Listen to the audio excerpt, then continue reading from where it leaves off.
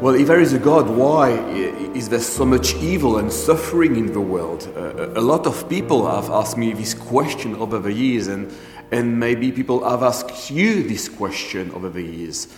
And maybe this question is yours this morning, today. If there is a God, why there's so much evil and suffering? Why evil? But have you ever wondered why there was so much good in the world? So much good. Why good? I mean, when you think about it, why do we live in such a beautiful country, Australia, and in one of the most livable cities in the world a few years ago? Melbourne was the most livable city in the world. Why can we eat our fill, drink clean water and breathe fresh air every day? Why can we go on holidays, play sport and drink the best coffee in the world? By far. Why? Well, I think the answer is because there is a God.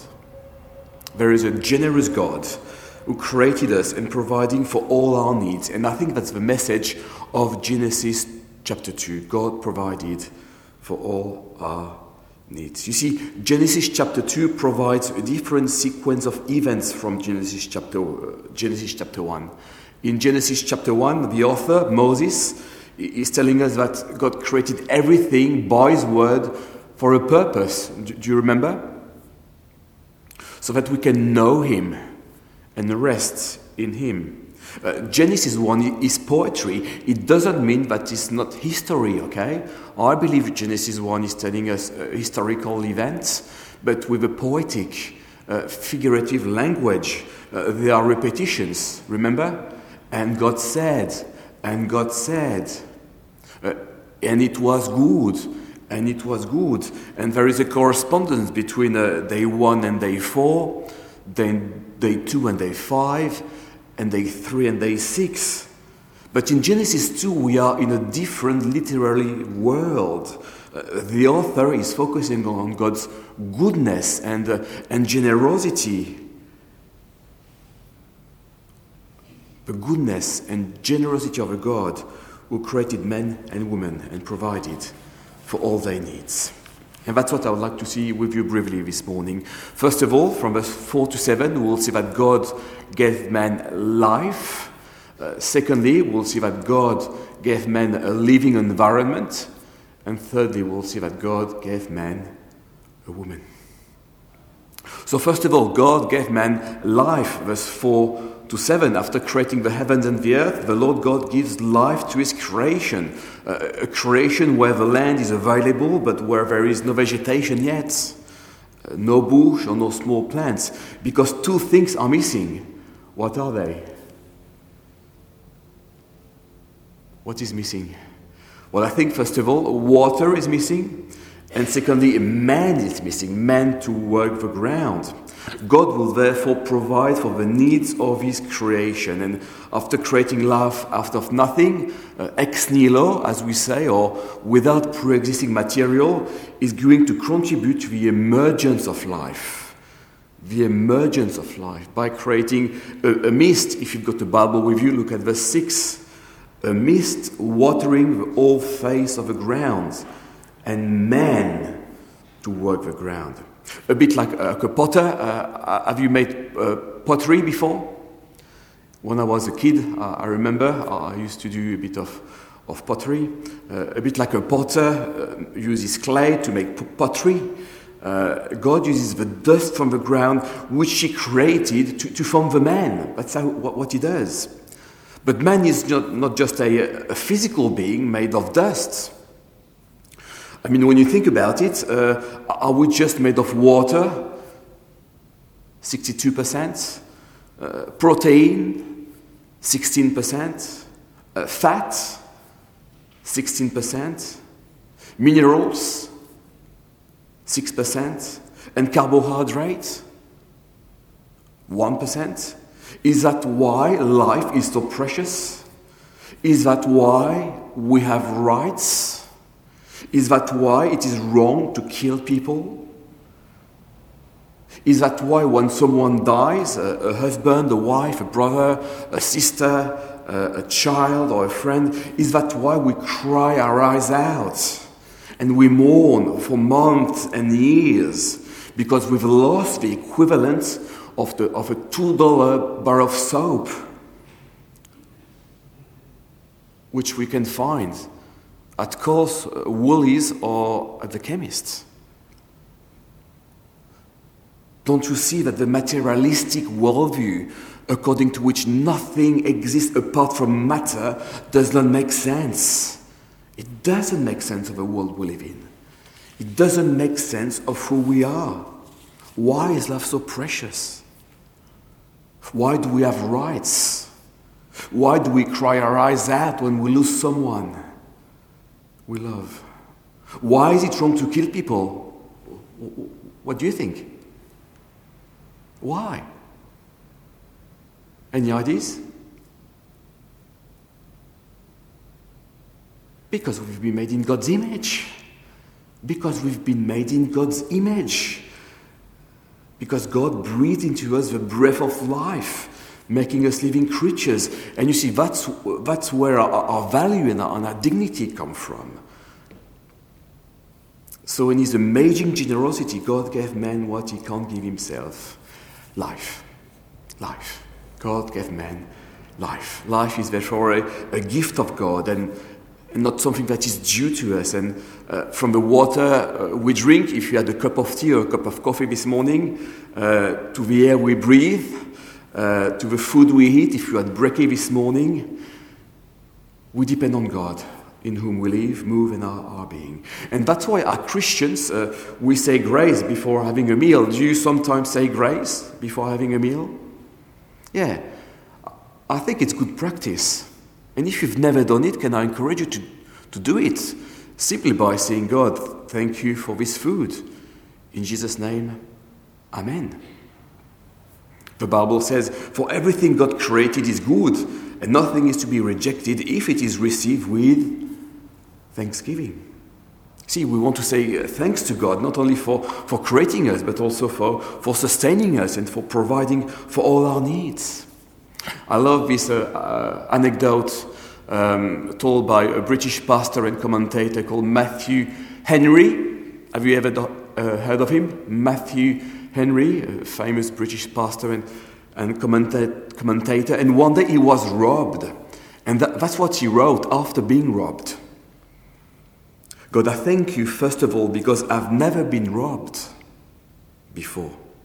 Secondly, because even if they took my purse, they didn't take my life. Thirdly, even if I took everything I had, it wasn't much. And fourthly, because I was robbed, and I didn't rob anyone. I love it. I mean, is that how you were robbed? Is that how you reacted when last time you were robbed? Have you been robbed before? I have. Yeah. It's not very pleasant. But is that how you will react next time you're robbed, if you are? As if life was something that is due to you, was a gift, as a gift from God. So let's thank God, because in his generosity, in his amazing generosity, he created man and provided for all his needs. He gave him life. But secondly, he gave him a living environment. Verse 8 to 17. And this living environment, this place to live, is not the Simpson Desert. Is that right? Is that in Australia, the Simpson Desert? Yeah. This place is not a desert. This place is not a jungle, but a garden. And what is this garden called? Remember? Garden of Eden. And do you know what Eden means in Hebrew? Anyone would know? It means delight. Delight. Eden is delightful because it's basically heaven on earth. It's beautiful and there is absolutely everything man needs to be happy. And Eden is a bit like Willy Wonka's Chocolate Factory. Have you read the book or seen the movie? Anyone? Yeah, it's a great movie, especially the one with Johnny Depp. And if you've seen that movie, maybe you remember the faces of a lucky 4 children, Charlie Bucket and Augustus Gloop and Verica Salt and Violet Beauregard, as they enter the factory for the first time. I mean, my goodness, they are gobsmacked. They can't believe their eyes. It's a chocolate factory. And even Augustus Gloop drops his Willy Wonka chocolate bar to drink from a chocolate river, and he falls into it. Eden is a bit like that. There are trees that are pleasant to the sight and good for food. In the midst of the garden, there is the tree of life, which is probably a symbol of communion, of fellowship, of relationship with God. And out of Eden, there is a river flowing to water the garden, to make it fruitful and useful. And there's work to do. The Lord doesn't want the man to be a spoiled brat. So he puts him in the garden and trusts him to work and to keep it and last. Last but not least, there is a permission and a prohibition. Did you see that? If you've got the Bible with you, look at verse 17. You may surely eat of every tree of the garden, but of the tree of the knowledge of good and evil you shall not eat. For in the day you eat of it, you will surely die. In other words, God says to the man, go for it. You're free. You're free to eat every tree of the garden. I mean, don't deprive yourself. Enjoy. It's for you to enjoy. It's a bit as if someone was invited you to McDonald's for lunch or for dinner tonight, and were telling you, you can have whatever you like, a Big Mac, a chicken burger, a quarter pounder, you can have a large meal, it's on me, it's my shout. That would be great. Maybe not every day. But there's just one prohibition. Just one. One tree of which the man must not eat, and that's the tree of the knowledge of good and evil, which is probably referring to some kind of moral autonomy, some kind of independence from God. And you might say, see, I mean, God is such a killjoy, isn't he? God is such a killjoy. From the beginning, all he's trying to do is to limit and restrict the freedom and the happiness of the people he created, isn't he? Is that what you think? Well, if that's not what you think, I'm glad. But if that's what you think, I'm afraid you've come to believe lies about God. For what he's doing in this passage is precisely the opposite. He wants to protect and to secure the freedom and the happiness of the people he created. He wants them to enjoy his creation. He wants them to live. And if you're parents, have you never forbidden your child to cross the road without holding your hands? I have. Now, why would you do that? Why would you forbid your child to cross the road without holding your hands? Why would you do that? Well, to protect them. To protect them. You want them to live. Or if you go to the beach one day and if you see a sign saying danger, shark zone, or warning, sharks have been sighted. I mean, do you really think the people who put up that sign want to limit your freedom and your happiness? Really? No, they don't want you to die. They want you to live. And in the same way, when God puts a sign in the middle of the garden saying, danger, do not eat, he wants to protect the man. He doesn't want him to die, but to live. But, if the man decides to declare his moral independence from God, if he chooses to claim his moral autonomy from him by deciding himself what is good and what is bad, if he cuts himself off from the source of life, what will happen? If you cut yourself off from the source of life, what will happen to you? Or you will die. So the man has everything he needs to be happy, for God providing for all his needs. Everything is good in God's good creation, everything but one thing. Did you notice? That leads us to our third and final point this morning. God providing for all our needs. He gave man life, a living environment, and finally, God gave man a woman. And if you got a Bible with you, look at verse 18. It is not good that man should be alone. The man needs a helper created out of his ribs, which inspired again Matthew Henry, this beautiful quote. I mean, listen to this. The woman was made of a rib out of the side of Adam, not made out of his head to rule over him, nor out of his feet to be trampled upon by him, but out of his side to be equal with him, under his arm to be protected, and near his heart to be beloved. Isn't that beautiful? I find this quote absolutely marvelous. You see, as creatures made in God's image, the man and the woman share the same divine status, don't they? The same human nature, the same bones, the same flesh. But at the same time, I hope you understand that within this absolute equality in nature, within this absolute equality in humanity, there is what we could call a sexual difference, a distinction, a complementarity, culminating in the institution of marriage. So far, so good. The generous God created man and woman and provided for all their needs. The man and the woman, Adam and Eve, have everything they need to be happy. They have life, they have a living environment, and they have each other. The question is, how are they going to respond to God's goodness, to God's generosity, who provided for all their needs?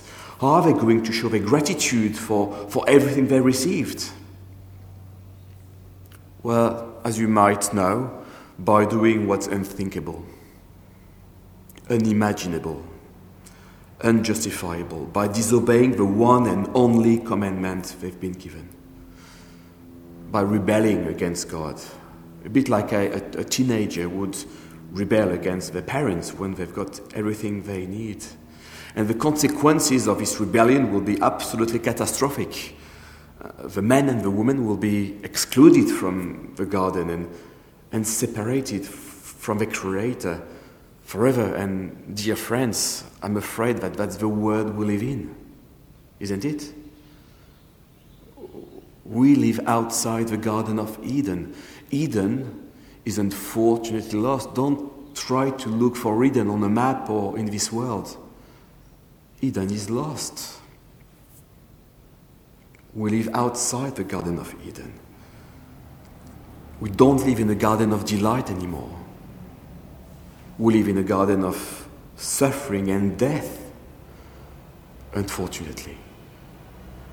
Because we are separated from our Creator, cut off from a source of life. And again, do you see how the biblical worldview explains why we live in such a beautiful and dreadful world at the same time? I mean, our world is a beautiful world on the one hand, isn't it? Why? Because it was created by a good and a generous God. But at the same time, our world can be dreadful. Dreadful. Why? Because we've cut ourselves off from the source of life, by deciding ourselves what is good and is evil, by living as if God did not exist, as if we were beyond God, our own lives. But in His amazing generosity and in His grace, in His undeserved mercy, God made it possible. Listen to this. God made it possible for us to regain access to the tree of life. Isn't that good news? Everything's not lost. Listen to what the book of Revelation says. Blessed are those who wash their robes so that they may have a right to the tree of life, and that they may enter the city by the gates. Revelation chapter 22, verse 14. The great news, the amazing news, is that the Bible promises that those who wash their robes and made them white in the blood of the Lamb, those who put their trust in the sacrificial death of Christ, can be purified from the stain of their rebellion against God and find their communion, their fellowship, their relationship with their Creator again. Isn't that amazing news? We can have access to the tree of life. We can be in a relationship with God. Because in His great love for us, God planted another tree in the history of mankind. Another tree upon which Jesus was nailed in our place to pay the price of our rebellion and to set us free from the just condemnation we deserve, which is eternal death and eternal separation from our Creator. For God so loved the world, as we read this morning, for God so loved the world that He gave.